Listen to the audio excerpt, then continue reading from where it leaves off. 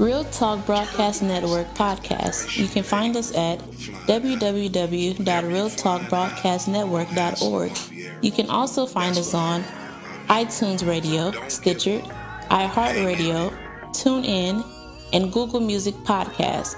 We are a podcast from the city of Long Beach. Our sponsors include Loving Unity Church in Long Beach under Pastor Johnson, Life in the Spirit Worship Center under Pastor Breedham. Our other sponsors also include Marcus Brown Professional Detail Service, LLC. Give Mr. Brown a call. Your car will thank you. His number, 714-326-9327. Thank you, and now your host. Good morning, sisters and brothers. I'm Glenda Mansell with our inspirational thought for today. Today's scripture comes from Luke, the 14th chapter, verses 25 through 35. And I'll be reading from the New Living Translation. And it says, a large crowd was following Jesus. He turned around and said to them, if you want to be my disciple, you must hate everyone else by comparison. Your father and mother, wife and children, brothers and sisters. Yes, even your own life. Otherwise, you cannot be my disciple. And if you do not carry your own cross and follow me, you cannot be my disciple. But don't begin until you count the cost. For who would begin construction of a building without first calculating the cost to see if there's enough money to finish it? Otherwise, you might complete only the foundation before running out of money, and then everyone would laugh at you. They would say, there's the person who started that building and couldn't afford to finish it. Or, what king would go to war with another king without first sitting down with his counselors to discuss whether or not his army of 10,000 would defeat the 20,000 soldiers marching against him? And if he can't, he will send a delegation to discuss terms of peace while the enemy is still far away. So you cannot become my disciple without giving up everything you own.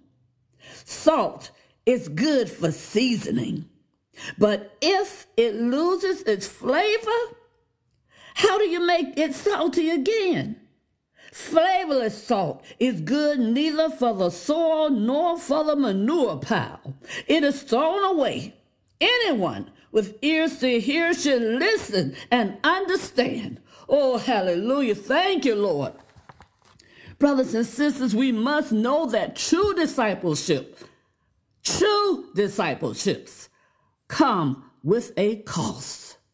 Amen. Oh, thank you, Lord. Now let's look at many churches today, okay? Unlike them, Jesus was never interested in gathering crowds, nor did he make his message more appealing in order to gain a larger following. No. In fact, he consistently emphasized the high cost of discipleship instead of making it easy for people to follow him half-heartedly. Amen. That's because his goal was to make true disciples who were totally committed to him. And this is the same charge he gave us in the Great Commission found in Matthew, the 28th chapter, verses 19 and 20. And it says, reading from the New Living Translation, Matthew, the 28th chapter, verses 19 and 20. Therefore, go and make disciples of all the nations, baptizing them in the name of the Father and the Son and the Holy Spirit. Teach these new disciples to obey all the commands I have given you. And be sure of this, I am with you always, even to the end of the age. Oh, thank you, Father. Thank you, Lord. Brothers and sisters, when we think of or consider what makes up the character of a human being, we might think about an individual's life. We may think of an individual's relationships or even their possessions. Yet Jesus demanded that his followers surrender all three. In Luke, the 14th chapter, the Lord taught that to be his disciple, a person could not love anyone more than him, in verse 26. Now, when Jesus used the word translated as hate, he wasn't advocating animosity toward family members. No, instead, he was emphasizing a commitment to place him before any human relationship. Amen. And also the Lord taught that to be his disciple, a person could not love his own life more than him, in verse 26 and 27. The image Christ used was that of carrying a cross. This symbolizes death to your former sinful lifestyle, yes, and if necessary, a willingness to die in order to remain faithful to him. Oh, thank you, Lord. Brothers and sisters, last but not least, the Lord taught that to be his disciple, a person could not be unwilling to give up all possessions, in verse 33. This doesn't mean that we must live lives as paupers, no, but we should hold everything loosely. Amen. Knowing that we are merely stewards of whatever the Lord has entrusted to us.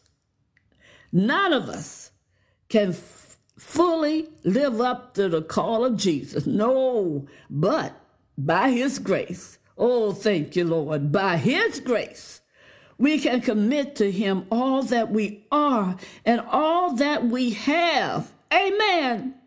This should be the mindset of those who enter through that narrow gate to eternal life. Matthew 7th chapter, verses 13 and 14.